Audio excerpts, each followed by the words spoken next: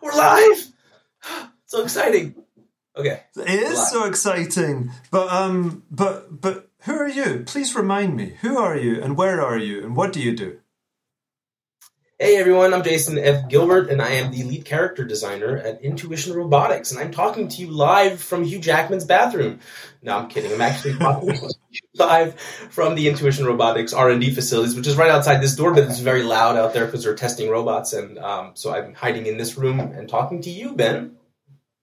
Awesome. Thank you so much for coming along and for reminding me who you are, which of course I knew already because you are one of our most active voices within the conversation design community. Yep. Posting many great videos and showing us the various ways it can be done. And eternally grateful for that because I think we need to discuss this field because it's evolving so quickly that, you need to have a handle on what's going on, right? Absolutely. And can I return the favor and say thank you, Ben, for watching the videos? One of the things that, you make these videos, and I love making videos. I started off as a filmmaker.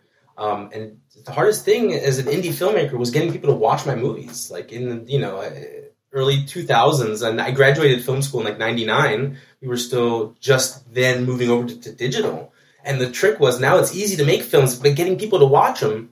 And I spent 15, 20 years trying to get people to watch my music videos and films. And then I got into this field of AI, and now all of a sudden people are watching my videos. So it's great. So it's thank you. No worries at all, man. Yeah, it was the same with me with music. Happy to make music and then getting an audience. It's like, good luck. But no, what you're making is fantastic. It's really, it's food for thought, and that's what we have to do. We have to constantly question what's happening and put different angles on it because we can't really say that we have the answers yet. That some are settling, right? There are sort of best practices are emerging, but it's slow, and we need to keep discussing it and questioning whether they are the best practices. Exactly, and I think that's a good point because I've been talking about that for the past year or so about what we've been using as our best practices and what we've been sort of relying on as the design guys and conversational designer best practices. Maybe it's something that we need to reconsider. A lot of them are for digital assistants, and a lot of them rely on the cooperative principle, which I think is great. But if you're making companion bots or you're making fun in-game agents, the guidelines don't hold up as well. And I think that's something that it behooves us, especially now with the industry sort of in a shift, the seismic shift going on. It's a good time to look at those things and see, okay, well, maybe we get it wrong. Maybe we have a better way to design conversations, better way to design agents that's not relying on what Google released in 2015 or what Amazon released in 2016. Yeah, man, I totally get you. I think, the cooperative principle is it's so succinct and simple that it's almost like, hey, great, if we all just stick to that, we're onto a winner, right? But when we're having a conversation right now, perhaps some of those principles are applying, but we're not thinking of it. We're not thinking, are we fitting the right structure of a conversation? Exactly. Because you or I could say anything we want, right? And that's the thing, and that's the beauty of it is that, if I'm always trying to be helpful, I'm always trying to be cooperative, that's not very fun. I mean, we're not having a fun conversation. I might be able to help you get your order if I'm an assistant and I'm trying to help you finish an order. But if we're just having a conversation, I want you to be funny. I want you to be unexpected. I don't want you to be predictable and cooperative. I mean, that's not what I want. My friends are not predictive. I don't have many friends. Maybe that's why. But they're not very predictive and they're not very cooperative. So, and that's what I enjoy about them. Okay, so 30 seconds, please. Jason Frederick Gilbert. Yep. Pray to your God. What is the most useful thing you use at work? Okay, my computer. Next question. Just kidding. Well, it is very useful, and it's not it's one of the most useful things I use at work. But I use stuff on the computer that's very useful. So I'm going to give you 5 useful things that I use on my computer on a daily basis. And I think these things are multimodality. So these are not just for text. These are for conversation designers that are creating experiences that have screens, that have sounds. So one of the tools that I use every day is Canva. Canva is an amazing free tool to create assets for the screen or for the tablet or for whatever. Sound, I go to YouTube Studio and they have an amazing collection of sound effects and free music which you can use for ambient sound. This is another modality. I use let's see, I use the TTS, Microsoft TTS. I use that a lot and to test out how things sound, how they're pronounced. If I need to make any changes to the SSML, I'm using that a lot. Dialogflow, that's our NLP. So I use Dialogflow training phrases a lot of times looking, is the intent being mapped correctly? And Pexels. Pexels is another one I use a lot because I take a lot of free images and videos from Pexels to create experiences. So, okay, cool. Yeah, so Pexels is like royalty-free images and videos, sounds like. It's an amazing thing. I have to give a quick shout out. I know I'm not in the 30 seconds anymore, but you guys have to check out Pexels. You have to check out Pexels. I was able to create an amazing, and maybe if we have time, I'll show you. I created these amazing experiences for our customers where they go on road trips across the country. And so I was able to create a road trip using a super 8mm camera footage that I have on Pexels that's free of someone who took super 8mm videos across the country, and I was able to use that, and it's just incredible. That's beautiful. Incredible. Yeah, cool. Well, that was far more than 30 seconds, but still, I'm not going to disqualify you because it was a great answer. Okay. Thanks, Hugh.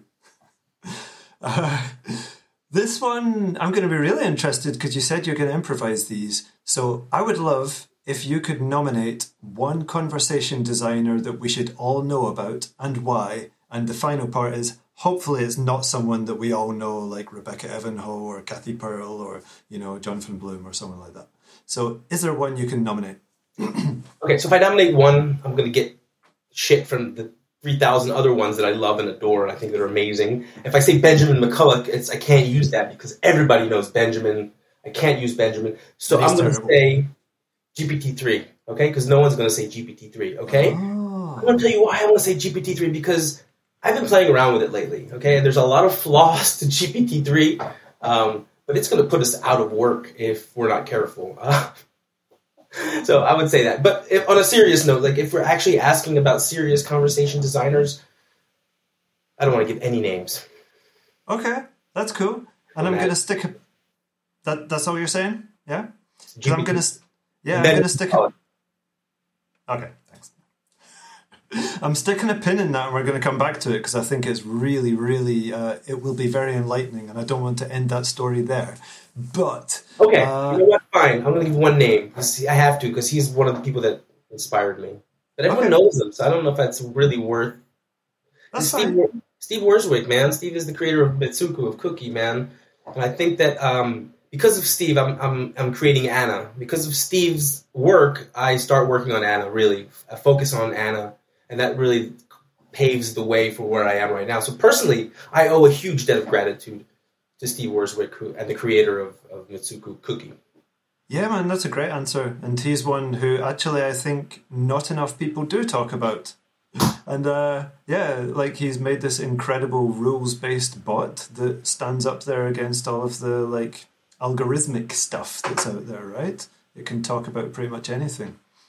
Yeah, it's incredible. It's basically a handmade robot, a handmade chatbot. Handmade meaning he did everything by hand, wrote all the responses, and it does better. It tests better. It does better benchmark than these large language models, as you say, that have billions of dollars of investment and hundreds, if not thousands, of people working on it. And this guy's doing it by himself. Yeah, totally. The funny thing is, that's not the part I was going to come back on. Well, actually, you said that GPT-3 could put us all out of a job. Yeah. I think we should talk about that. Do you really believe it? Yeah, unfortunately, I do. Yeah, because I would say that, the result that an algorithm creates is going to be different from what we would create if we're designing a conversation. And it could work in some scenarios, but you always need a human in the loop, right? Someone who's always checking it and making sure that it's at least in the ballpark, if not absolutely like on the button. What do you think?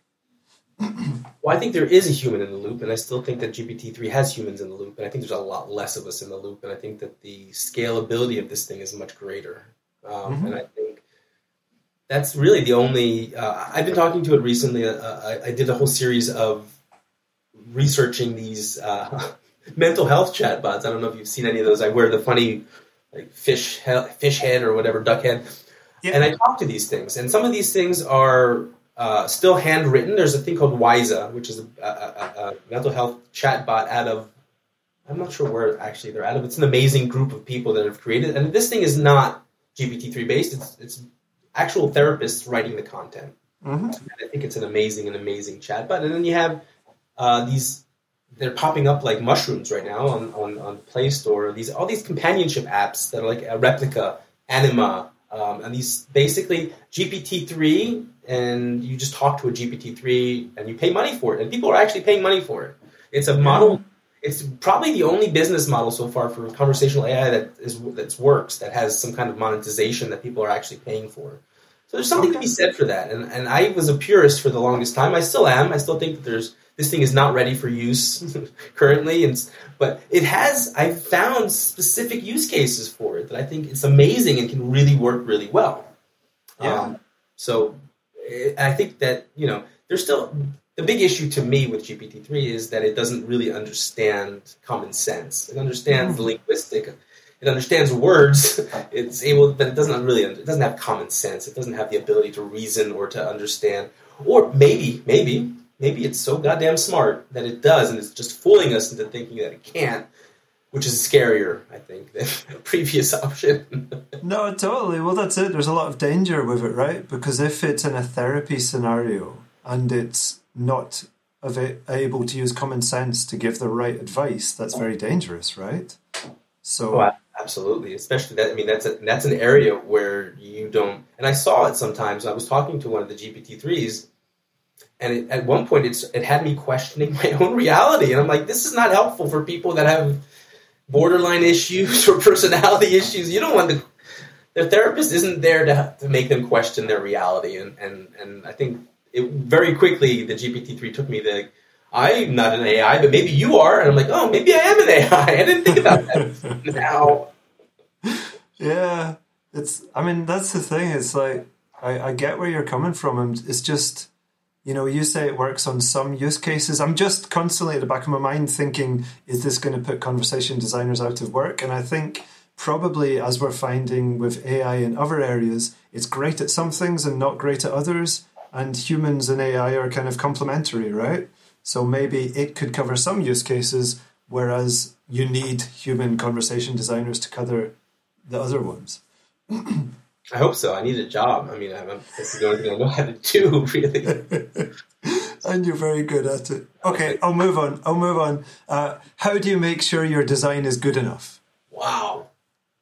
It's never good enough. That's the thing. You always find later on when it's released, you're like, crap, I should have done that better. But for the sake of this question and for 30 seconds, I would say that working on a team, my designs are ready when my vision or the idea that I'm trying to get across is clear to every person who's involved in this thing in the process. Developers, UX designers, anyone who's working on the modalities or the conversation part of it needs to understand kind of like what I'm getting at, what I mean, and how to implement that. And I think that if I can make that clear in a design doc, a product requirement document, or whatever it is, a sample flow, if I can do that and there's not many questions and they can start working on it, then that's a good design, I think. Okay, perfect. Thanks. That's way more than 30 seconds, but great answers. Yeah. But it's not Hugh. That's just a picture on the wall. It's all you, man. It's all you. So, our 30 seconds go has taken 15 minutes. So, I've got a few more questions for you, 10 of them, but let's see how many we can get through. Because like everything you say is golden, so I'm happy. Like what you did, what you've given so far was amazing. Here's some more though, right? Let's do it. So you're working on LEQ, and LEQ is primarily providing companionship to older generations, right? Older adults in the US, exactly. Older adults. So how do you see like bots as companions to people? Can you talk generally about that? Where does LEQ fit into their life? Absolutely. So I think one of the big things is we've seen this over the past few years during COVID and the pandemic. People were just isolated. They were at home a lot. But this thing is actually common to older adults. Older adults in the U.S. spend like 8 to 10 hours a day, sometimes more, not saying anything to anyone because there's no one to interact with. They don't have, maybe the caretaker comes in for an hour or two, maybe the son or the grandson calls, but there's a lot of time in the day. And so I think this is where AI can come in and provide companionship. What we have right now with the limited technology where we're at right now, what we can do is we can answer questions, we can play games with them, we can keep them sharp. And I think that's kind of our guiding line here at Intuition Robotics is how do we keep our customers sharp physically? So we offer physical activities, yoga, mindfulness, but also exercise videos. But also how do we keep them mentally sharp? So we offer games, cognitive games. And one of the things that I'm working on is because they're alone and they're at home, and some of these people are aging in place, meaning they can't leave, they don't have the ability to leave, they need help, paratransit or whatever. I'm creating these virtual experiences for them where I take them to a cafe in Paris, and they have. So again, this is going back to what I said earlier about getting music and getting pictures and sort of creating on this screen this virtual, sort of taking them.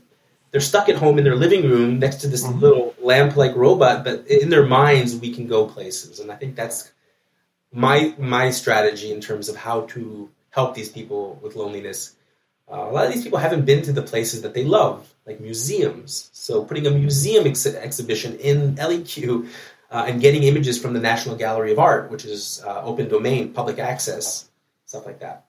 That's cool. So it's like providing references to them that are like talking points to, as you say, like keep them sharp, to keep them interested. And it's fantastic. And so can you talk, because I feel like as far as conversation designers go, you're kind of one of our gurus of persona, because you talk about persona so much and you're so into it. And I think it's really related to, all the work you've done, like from filmmaking, where you're, creating characters and then working with actors to realize them, and then with Anna and now with LEQ. So LEQ's persona, to me, is kind of chirpy and youthful. Am I on track with that? Well, I mean, yes, I try to keep her young, but I think the idea here is the personality needs to be something that. Well, we tried to go with something that would. It's a good question, and I should be able to answer this a lot easier because this is what I do. No worries, it might be a complex answer. No, it is a bit of a complex answer. See, the thing is there's a lot of debate on what should this companion be. Should the companion be an older, like an older voice, and be someone that's their peer? Should it be someone that's very young And there's a lot of debate, and there was a lot of research done at the beginning when this company was founded in 2017 about these things, about who should the persona be. Mm-hmm. Mm-hmm. And when I came in, there was already a very clear persona that they had created. And so it's very hard to come into an existing organization and say, okay, well, change everything and let's do this when you have existing customers who are used to it. So it's like you get in and you acquire this sort of personality that exists, and people are familiar with it and they've been living with it. So it's very hard then to go and make changes to that personality, because that would then, like, you changed my friend. I've been living with my robot for 2 years now, and now all of a sudden it's totally different. Yeah. So the idea of the personality is that it needs to be someone that they would like to have in their house, right? This is someone that's living with you. Can you imagine living with someone that's tedious or boring or sounds like they talk really slowly and monotonously, because that's how you should talk to older adults. So all these notions of how this thing and how the researchers say this thing should be, this field is so wide open and it's so unexplored. There's still so much. I don't know. Our approach has been, we need to create a kind of agent that they can connect to, that they can feel. If it's too young, they might be triggered, and it might remind them of, if they don't have grandkids, or, if they don't like the generation, like the stuff, then it might trigger them. So it's a challenge, but her persona is, I think, the most important aspect of this, of who she is, because she has to live with them for 24/7. And if you don't like who you're living with, you're not going to want to have them stay in your house. No, totally. I mean, I've been involved in a few discussions about persona recently where for most people making transactional bots for a bank or something, they're like, persona, whatever, as long as it gets the job done, people are happy. You know, I feel like... but there's something wrong about that approach, and there's something inherently... And I've been fighting that approach since the very beginning, since I started working on bots in 2015, when people have been saying exactly, why does it need... It's just a Nike bot. It doesn't need to have a personality. It's just selling them shoes. Yeah. And the idea is that the minute it says something, the minute it speaks or types or says something in any language, you've already determined things about it. You've already made assumptions about who it is. And so if you don't get ahead of that and create this persona for your brand or whatever, then the customers who are interacting with this thing are going to draw their own conclusions and make their own persona based on what they perceive of this thing. And then you have your brand is viewed as thousands of different things by thousands of different people because there's just no voice. So push back on the idea that you don't need persona. Even the simple FAQ chatbot that is for Nike needs to have a bit of persona, because otherwise it doesn't have to be funny. It doesn't have to be a stand-up comedian. It doesn't have to tell dad jokes, but it needs to be in line with the way Nike is promoting themselves on social media and their voice. Mm-hmm. Totally needs to have that. Yeah, I totally get you. I feel like, it's sort of like different designers have their own feelings on this. But as I said, like, I feel like you're very strongly into persona. You've got really great views on it. So if we're talking about like a hypothetical Nike bot or any sports brand or whatever, then if the persona is something that you as a designer have created, how far do you go with that?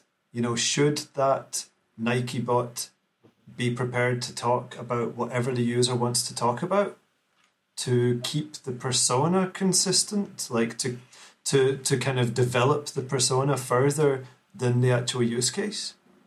No. I think that's a bit too much. I think that's going too far. I think that the idea with the Nike shoe thing is like, okay, you have a domain, and what are you trying to do? And I think that this is like, if it's not clear what the Nike bot is meant to do, then you're going to have trouble, and then you're going to start questioning whether, hey, do I need to answer what is the meaning of life, or do I need to talk about the Russia-Ukraine war because it's ongoing, it's in the news.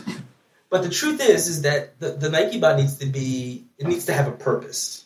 I'm assuming that it wants to sell you shoes, so it has a goal. It needs to sell you. So it really wants to sell you shoes. So if your questions have anything to do with the sale of the shoe, they'll probably have an answer for it. And if it's not, like, listen, I'd love to talk to you about that, but really, I need to show my boss that I'm that I'm doing my work. So let's try and So the idea of personality can help you bring it back from, hey, let's talk about this other thing because you're an agent, an AI, and I'm curious about your capabilities. Let's bring it back to, hey, what is it we're trying to do here? And this is we're trying to get you the right shoes because you came to us because we're the best shoe company in the world. I don't know if Nike is, but whatever.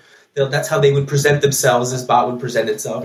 We're the best shoe company in the world, and we want to help you, get running.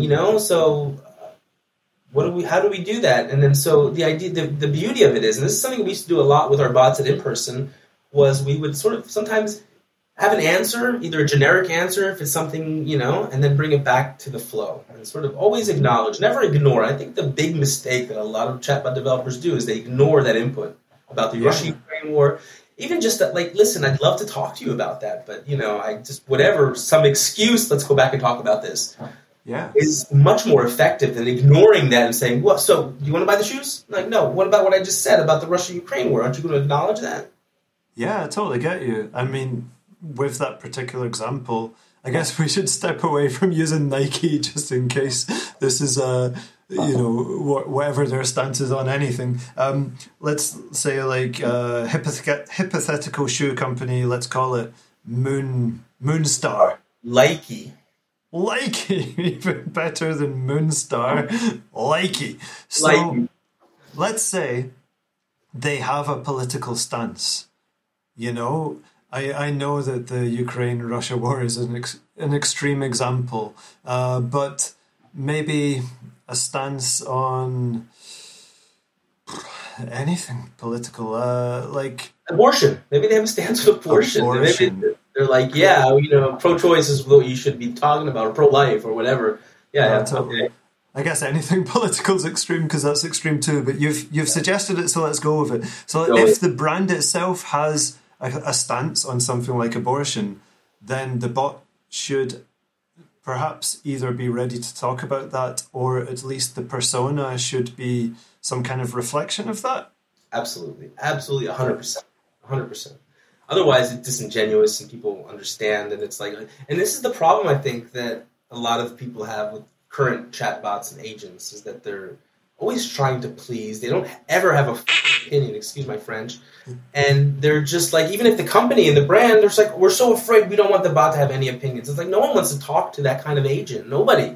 And that's why people aren't talking to it. That's why people aren't engaging with it. Like, Anna, the reason people liked it so much, and I had something called Henry the Mean Bot. Henry the Mean Bot would just take anything you said and just spit it back to you as an insult. Yeah. People loved it because it wasn't this corporate PC culture agent. It was just raw. And I think that if you are going to have a stance as a company, then this agent should be an extension of that. And so if you support pro-choice, Likey, then your agent, the Likey bot, should also be talking about why and explain, because this is a great opportunity. This is what the bot is for. It's, okay, we give you the headlines, and then the agent can tell you more, give you more info about why we think that way and why we approach it this way. So yeah, it needs to talk about it. It can't shy away from it. I feel like there was something I really want you to elaborate on. You were just saying this is what the bot is for. What is the bot for? Please, in your own words. Yeah, the bot is for more information. I mean, literally, you go to that agent because you want to know more about what you just read, what you just saw, what you're looking at. So when I was creating for Muppets, Miss Piggy, people wanted to talk to her to get more info about what they saw on the show, which is something that we all do. We all watch something, and we're like, oh, I want to get more info about it. So I go onto Reddit, or I go onto here, and I look for interpretations. And this is what the beauty that the agent, it's sort of, in entertainment, we call it transmedial, because it sort of transcends that media and it goes into the worlds of one-on-one interaction and other places. And so the bot, Miss Piggybot, was able to answer intimate questions about her life in the show that weren't talked about on the show. And I think that that's what bots currently can do a really good job at. So let's say you have a product. Don't just put the bot with the general FAQs that everyone's give them stuff that, like, maybe the stuff that is more interesting or the stuff you're not talking about as much. So there's actual value to people talking to the agent as opposed to, I could have just read that on the website. Thank you. That was totally useless. I get you. It's like using the bot to fill in more detail if people want to explore it, to give them more context behind whatever the company is doing or selling. Exactly. Yeah, it's cool. There's so much stuff you talk about that I want to tap into, and it's like, I know that we've not got so much time, but let me just look at my questions. Well, actually, something you were talking... Yeah, please, clean Hugh's teeth. They're not shiny enough. Those could be whiter. Actually, you were talking about text-to-speech, and of course I'm super into that. And you're using Microsoft, and I saw a video you did recently where there is, it whispers a little, and it does some laughter and things. And that's a very exciting toolkit to have at your fingertips, right? So what are you doing with that? How are you using it? Oh my God. I mean, Ben, you know exactly the struggle. We talked, and Ben, full disclosure, was helping us as a freelance a year ago, was it? With some creating these types of sound effects. So what we were trying to do is, the thing is that we didn't want to go into the uncanny valley. And I don't want to go too much into what the uncanny valley is and the theory behind it. I'm not a huge believer in it, but it's one of those principles that guides a lot of conversational AI startups and companies. Yeah. And so in order to avoid this idea of the uncanny valley, when they first created LEQ, they wanted to give her a very monotonous voice. Okay. Very robotic, very synthetic voice. It doesn't have in any way resemble a human, so that no one's ever confused that you're talking to a human. Because it's a robot, and they're older adults, and you don't want to confuse older adults because there's already issues of cognitive dissonance and their technology. People are afraid of technology as they get older, and they're not really used to it. I get you. Yeah. And so when I came in, I was like, well, we need to make her more empathetic because these people are at home with her. They're suffering. They're by themselves. I get it that you don't want to, no one's confusing this thing for a human. It looks like a lamp. I was like, there's not an issue here.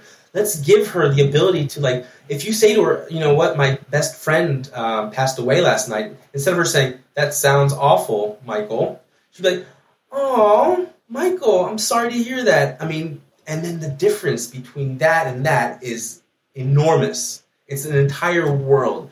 I'm not going to go into the details, but we had someone who said that recently. Yeah. And she was moved to tears by the shift of the voice, the changing. So there's very subtle things you can do with the voice and with sound effects and these things to create empathy to help these people out. Because what you want to do is you want to be there like a person would for them. You don't want to replace people in their lives. You want to connect them to other people in their lives. But when there's no one there, the best you can do is try to be empathetic to what they're going through. And I think that through the TTS, we're trying to, in varying degrees, succeeding in creating these moments of empathy, using these special kinds of styles that the Microsoft Azure suite has, which I think is incredible. So that's really the way we're using it is in a lot of places, but it's really to try, at this point, it's really to try and capture when they're saying things that are very sad, or that they're sharing very intimate moments with us. And in those moments, we want to shift and become, and this is where her other modalities come into play, because she's a robot and she can gesture. So she can move her head forward like, oh, I'm sorry to hear that. And just that slight movement of the head, and then the lights on her thing, and then just maybe like an empathetic picture on the screen, you're using and you're leveraging the power of all the modalities. And we do this, and you and I have talked about this, and I've learned a great deal from you in terms of what paralanguage is and how to use paralanguage and how we use paralanguage as humans, and how to sort of mirror that within our robots, agents, or multimodal agents. So, yeah, that's great. That's great. Well, thanks for saying that helped, because I feel like it's one of these huge areas that deserves more exploration, and your work's brilliant. It seems to me, just as you're describing it, like there's huge value in LEQ empathizing and allowing the person LEQ is with to just express themselves, like get it out, whatever they're feeling, because have you found that have any of them said that they're more happy sharing with LEQ than with another person? Because I know that there is this phenomena with bots, right? Especially therapeutic bots. Yeah, that's a good point. That's a good point. I haven't come across any that have said explicitly, I prefer this than. But I have, we as conversation designers, we see logs, conversation logs, and that's how we iterate on conversations. We improve on conversations. We look at what the inputs are, what the utterances are, and how we could handle them better, how we could, create a more delightful experience, how we could account for them. Mm-hmm. And sometimes you see things and you read things of people that you're like, well, my guess is they would probably never say this to another human. Yeah. And they're saying it to the robot. So that to me is like indication that it's not explicitly saying what you're saying, but it's in the actual utterances. They're doing it. Yeah, it's amazing. I have a pal here in Brno where I live who's a psychologist, and I was saying to him, I'm in conversation design, and there's a lot of work on therapeutic bots, kind of like testing the water, how much he wants to talk about it, in case he was going to be like, oh, what a waste of time, that's rubbish. And he was like, we need this. I know that LEQ isn't specifically therapeutic, but she has to be empathetic. She has to be there for people when they want to speak about something that's personal, sensitive, or whatever. And he was really like, we need this. There's so many people who, if it helps, it's a huge help. And then that leaves the psychologist for people who need even more help, need to really go and work something out. So I see like there's huge value in it, right? It's a super useful thing to be developing. Absolutely, and then it's doubly so when it comes to this vulnerable population. Because think about it, like what you're suggesting is absolutely 100% accurate, and I see it when I was doing the mental health chatbots. I saw that it was you could talk. You have issues. You can talk about your anxiety. You can talk about loneliness, loss, whatever with the chatbot, or you can talk to an actual licensed therapist. One of these, we can schedule an appointment. So start off with the app, the chatbot, and then when it's a bit more complex. But that's not for. I don't see a lot of older adults in their 70s and 80s going onto the Play Store looking for these mental health chatbots. So Yeah. they don't there's no notion of this idea that I can talk to anyone but a therapist.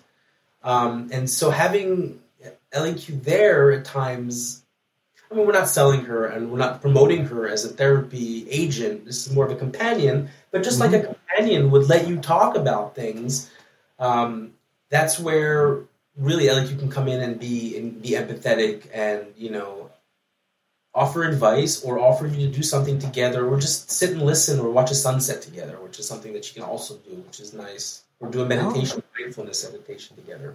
Yeah, it's great. I mean, even just to add on to what you're saying, like amongst the older folks that I know, there is a stigma about going to a psychologist. Amongst many of them, it's like, no, because they were born straight after the war or even before or during the Second World War. And it's like really kind of the mentality to try and put a word on it is like tougher. It's like, we don't do that. We just get on with it.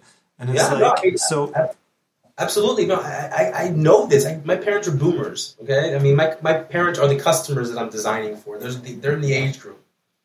Yeah. They would never in their lives, their answer to mental health was exercise. You need to exercise more. You need to get more sunlight. You don't need to talk to someone in a room. You need to. And so when I started going to therapy, because I didn't want it to be something that was stigmatized for me, I was like, I'm going to go to therapy. I also live in Israel where we have, socialized medicine, so it's free. So, why not? If it's free, I'm going to go get my mental health thing. Sure.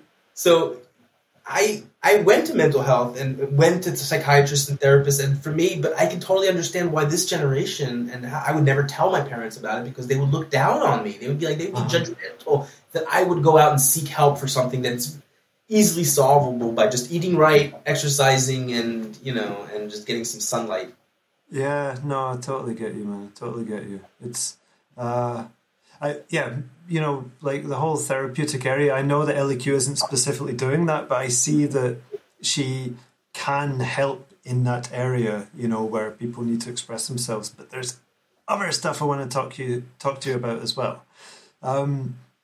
So you spoke about multimodality, and I really want to know more about that. I'm personally not so experienced with designing a bot that can use various modalities other than either chat or sound, voice, whatever. So when you have options, like you've got voice, you've got a screen, LEQ has gestures and other stuff. Does she have anything beyond that? She has 5 modalities. So we have the gestures, we have speech, we have sound, we have the screen, and we have lights, LED lights here. Yeah, of course.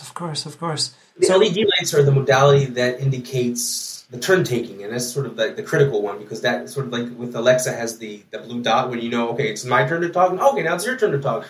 So that's what the lights are primarily for.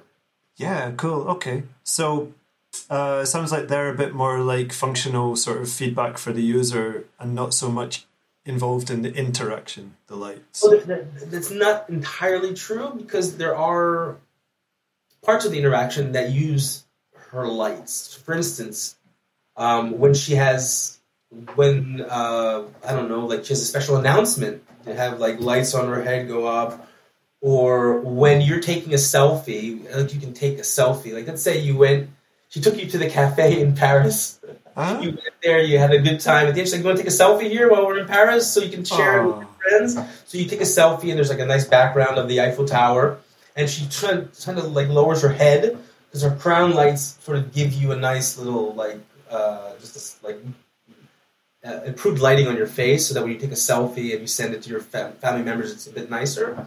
So there are areas where the lights are actually part of the interaction, and they're not just the turn taking. But the turn taking, I think, is sort of the main function of the lights at the moment.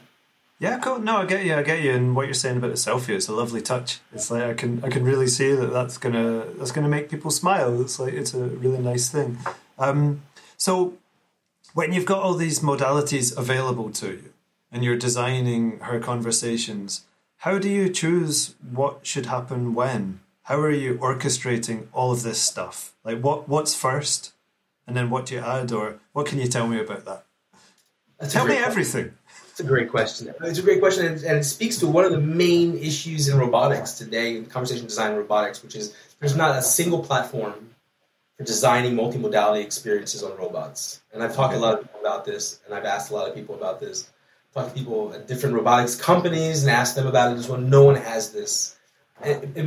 Ideally, we would have some kind of like voice flow or some kind of thing where you could, no code, you could just, okay, this is where the lights come in, and now when she says this line, she also has this, and this, like this sound effect, this gesture, and this thing, and like that would be amazing. We don't have that right now.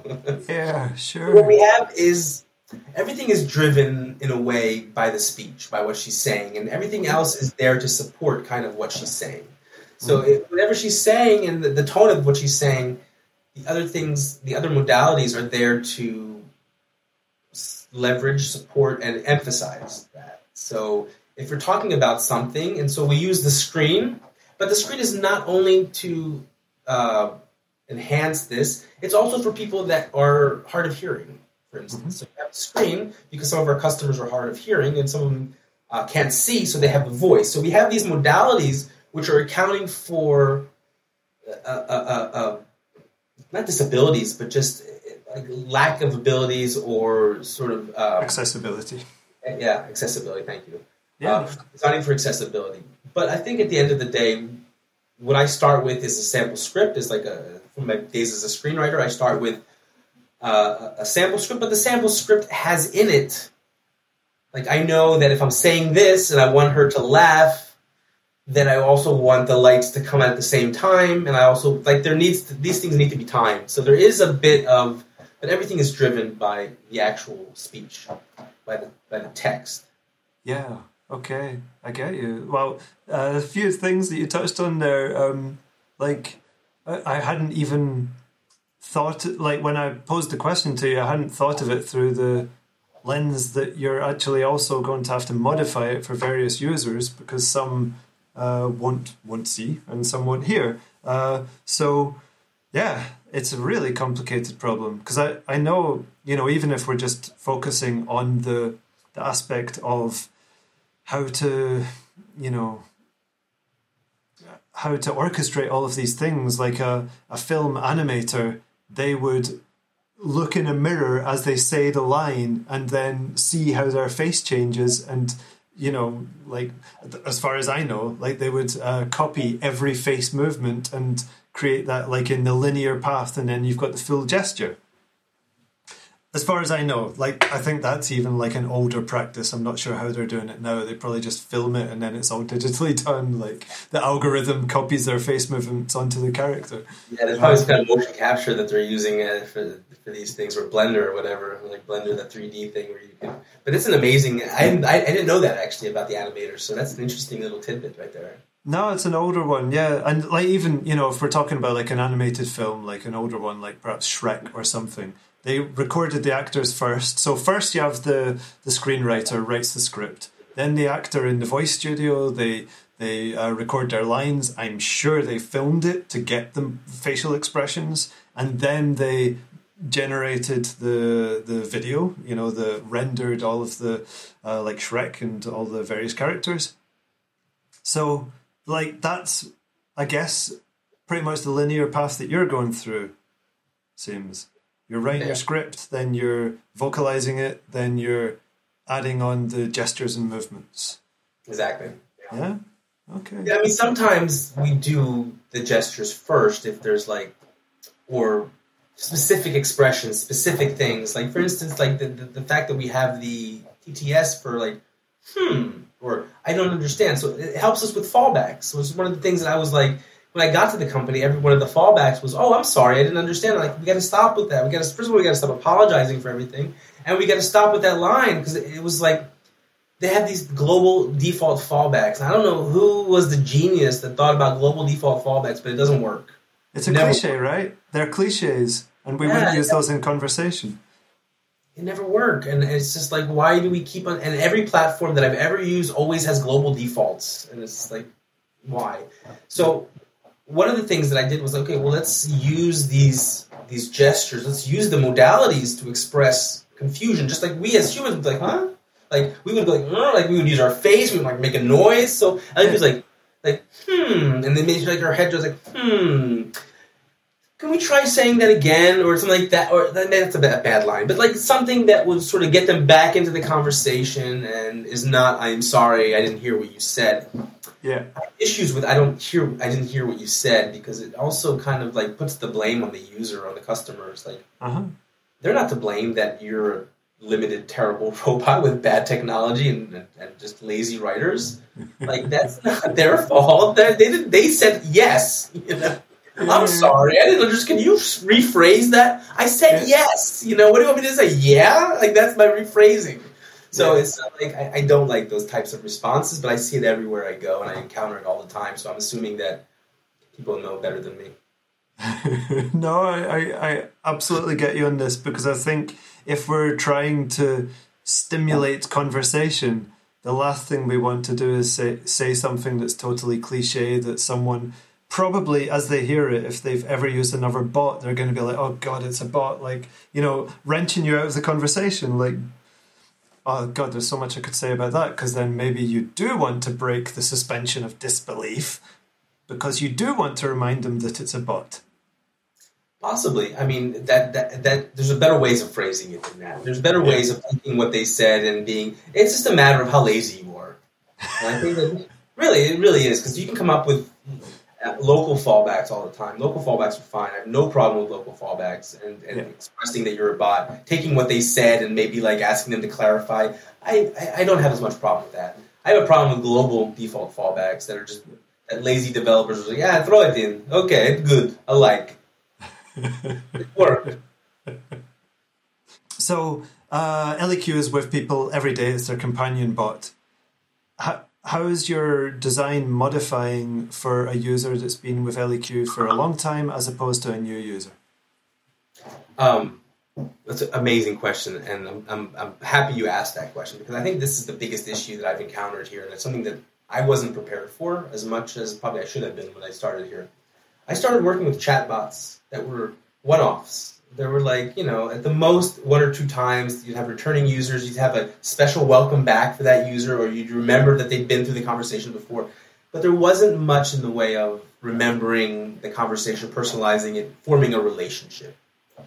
With Anna, I started doing that, but that was around the same time as, I don't know if this is still a thing, but the GDRP or GDPR or whatever the heck that thing was, big privacy issues, meaning I had to disable all state in Anna, meaning I couldn't talk to users on Facebook and then remember what they had told me, which limited Anna's abilities. She was able to have much better conversations once she knew you, but those things were disabled because of privacy issues. And now with LEQ, it's an amazing, amazing challenge, because you're living with this person day in, day out. The expectation is that you evolve over time. You get to learn about this person, and then after you learn this person and their routines, that you'll become a better companion to this person, because you know that they wake up every morning at 8 a.m., so you're not going to do anything before 8 a.m. You're not going to ask them any questions. You're not going to reach out to them. LEQ is a proactive agent, which makes her very unique in this landscape. Proactive meaning that she reaches out. She doesn't wait for you, and ties us into Hugh Jackman.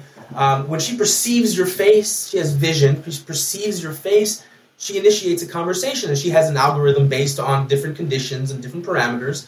Mm-hmm. But if she sees you and it's the time of day that you're, if it's 11 o'clock at night, she's probably not going to say anything because it's nighttime and she doesn't want to disturb you. But if it's, maybe it's 1 o'clock in the afternoon and she knows you just, had lunch, so she'll ask you, so how was that tuna sandwich that you had?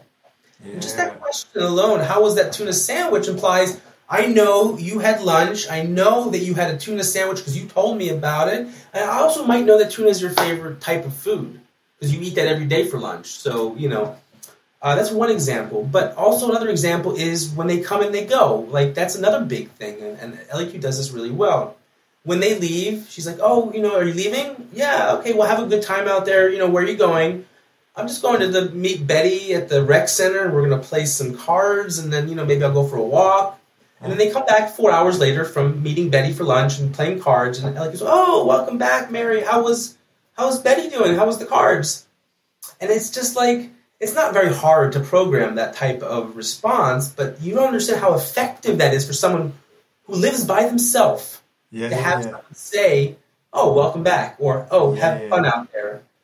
So little things like that in a relationship can mean, so it's really finding spots, because there's no way with the limited technology that we have today, you can account for everything that they're going to say and all the stuff, but you can find specific moments to show that you're a good companion.